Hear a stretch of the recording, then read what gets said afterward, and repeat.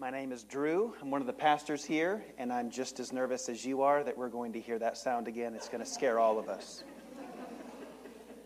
It's great to be with you on this Ash Wednesday. This is my first Ash Wednesday being a part of Church of the Incarnation, and I'm very grateful to share this time with you. Imagine with me for a moment that you are a parent of a little child. And this little child means the world to you. But you've just lost him in a huge crowd of a big event. And you look everywhere, but you can't find him. And you retrace your steps. Still no sign of him. You ask everyone around you who looks even remotely friendly whether they've seen him, but nobody can help you. So you start to panic, right? And your imagination starts to run wild with all of the awful things that could happen to your little boy apart from you. But right when you're about to sink in to despair and give up, you get an idea. It's a last resort. It's a pretty risky move, but your little boy's worth it. So you immediately begin to take action. You work your way into the center of the crowd. You wait until the quietest, most solemn moment of the occasion, whatever occasion is being held. And at that moment, you stretch out your arms, make yourself as visible as possible, and you shout out your little boy's name at the top of your lungs, as loud as you possibly can, and you plead with him to come to you. You say, "Daddy's right here. Mommy's right here. It's me. Come to me. Come find me." And everybody's looking at you, but you don't care, do you? Because that little child means the world to you. And you do whatever is necessary to have him back and safe in your arms. Now, multiply that affection 10,000 times over, and you begin to sense the love that our Lord Jesus has for you. He loves you more intensely, more personally, more unconditionally than ever any parent has even had the capacity to love you. He longs for you. He pleads with you to come to him, not because he's needy or weak or insecure, but because he's the one who created us for friendship with him. In our gospel reading this evening, John chapter 7, we see that Jesus goes to great lengths to bring us back to him.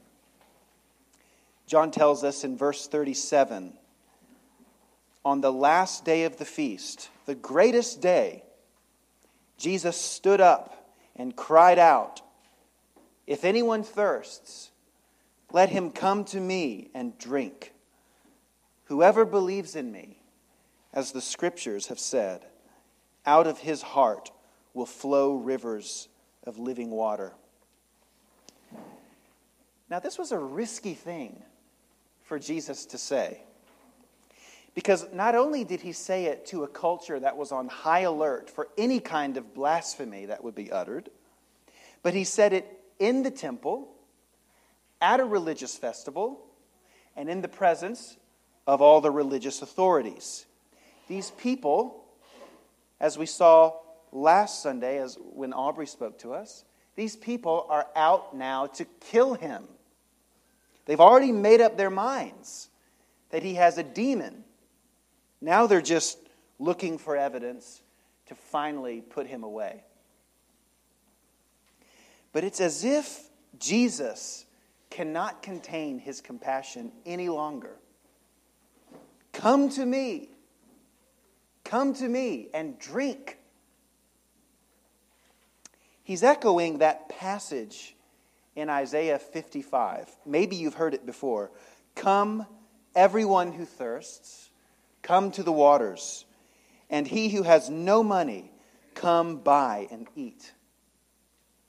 Isaiah is talking about a thirst for God.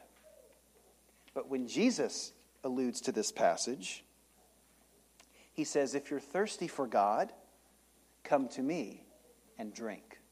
You see, it's incredibly controversial. It would be like you or I going through our worship guide for this evening and replacing every reference to God with our own name. But Jesus, as we've seen, must offer himself to the world.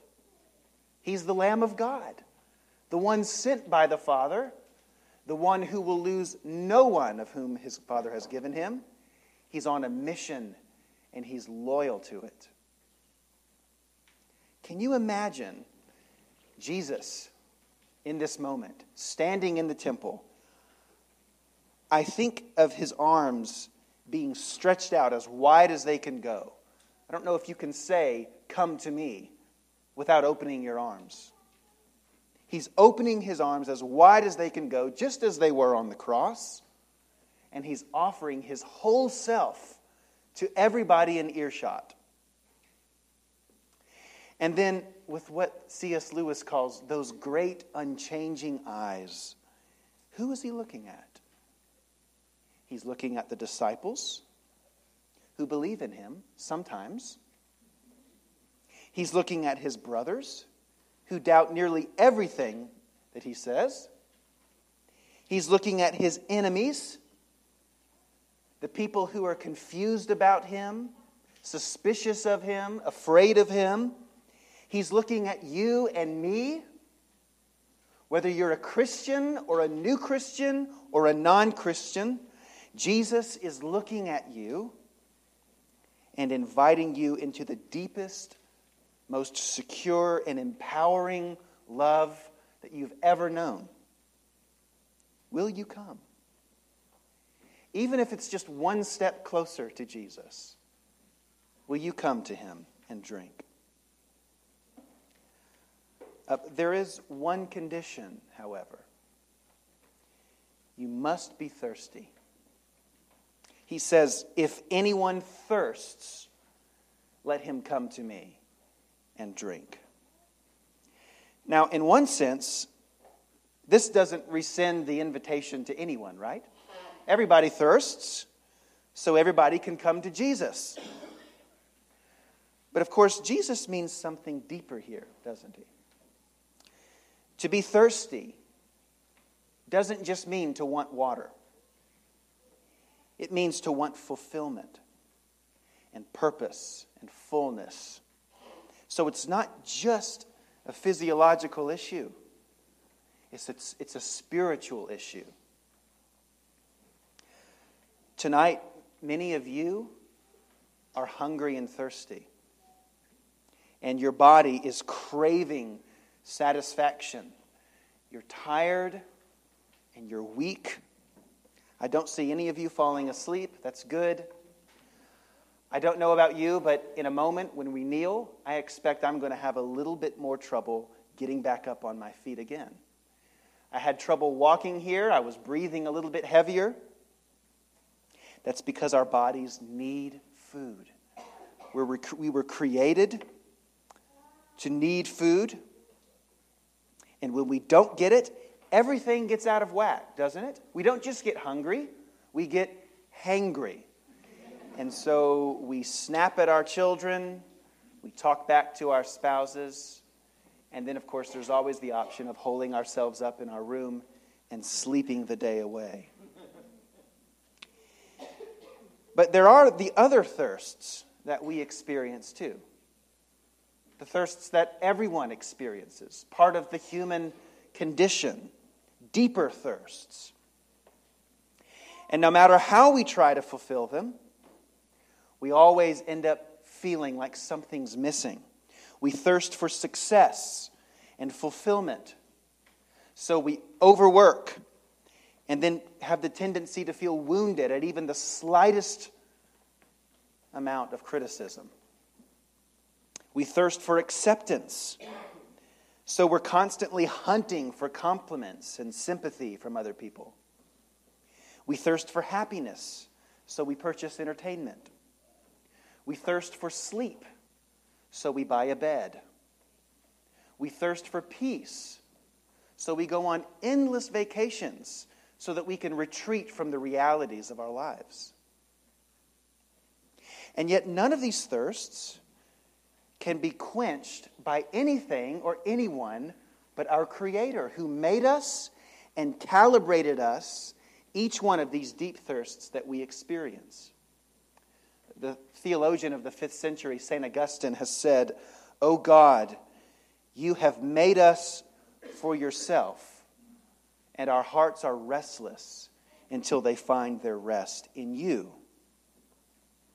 And what Augustine is saying, and what Jesus is saying in his invitation to us tonight, is that our thirst, our deepest thirsts, can only be quenched by a personal relationship with Jesus. Until we discover His deep love for us, even the best meal will feel unsatisfying to us. Even the greatest vacation will make us restless. The best promotion will leave us feeling unfulfilled. And so we enter this season of Lent. Lent gives us the opportunity to slow down, to look at our lives, and to see how we're quenching our deepest thirsts. So we give up certain foods to cultivate a hunger, a deep hunger and thirst for Christ. We commit ourselves to reading Scripture more regularly and deeply. Some of you have ways of doing this. I know that some others of you have adopted this way of letting the Scriptures be the first thing that you see in the morning and the last thing that you see at night. You put away the phone, you put away the Netflix, and you sleep in peace with the last thing your eyes having hit being the promises of God in Christ for you. And lastly, during Lent, we give ourselves to prayer. We enter into regular and deep conversation with Jesus, just like we talk to a trusted and close friend. We confess our sins to Him. We talk to Him freely about our desires and our fears, and we rest in the comfort that He gives to us. This Lent, may we give ourselves, our whole selves, to Jesus, just as He offered His whole self to us. He calls us to Him. Come, ye sinners, poor and needy. He tells us through the Apostle Paul that now is the day of salvation. Now is the favorable time. What thirsts have you found to be totally unquenchable? What hunger pangs are you experiencing that never seem to go away, no matter what you do? Come to Jesus. Come and drink of Jesus and never thirst again. In the name of the Father, and of the Son, and of the Holy Spirit. Amen.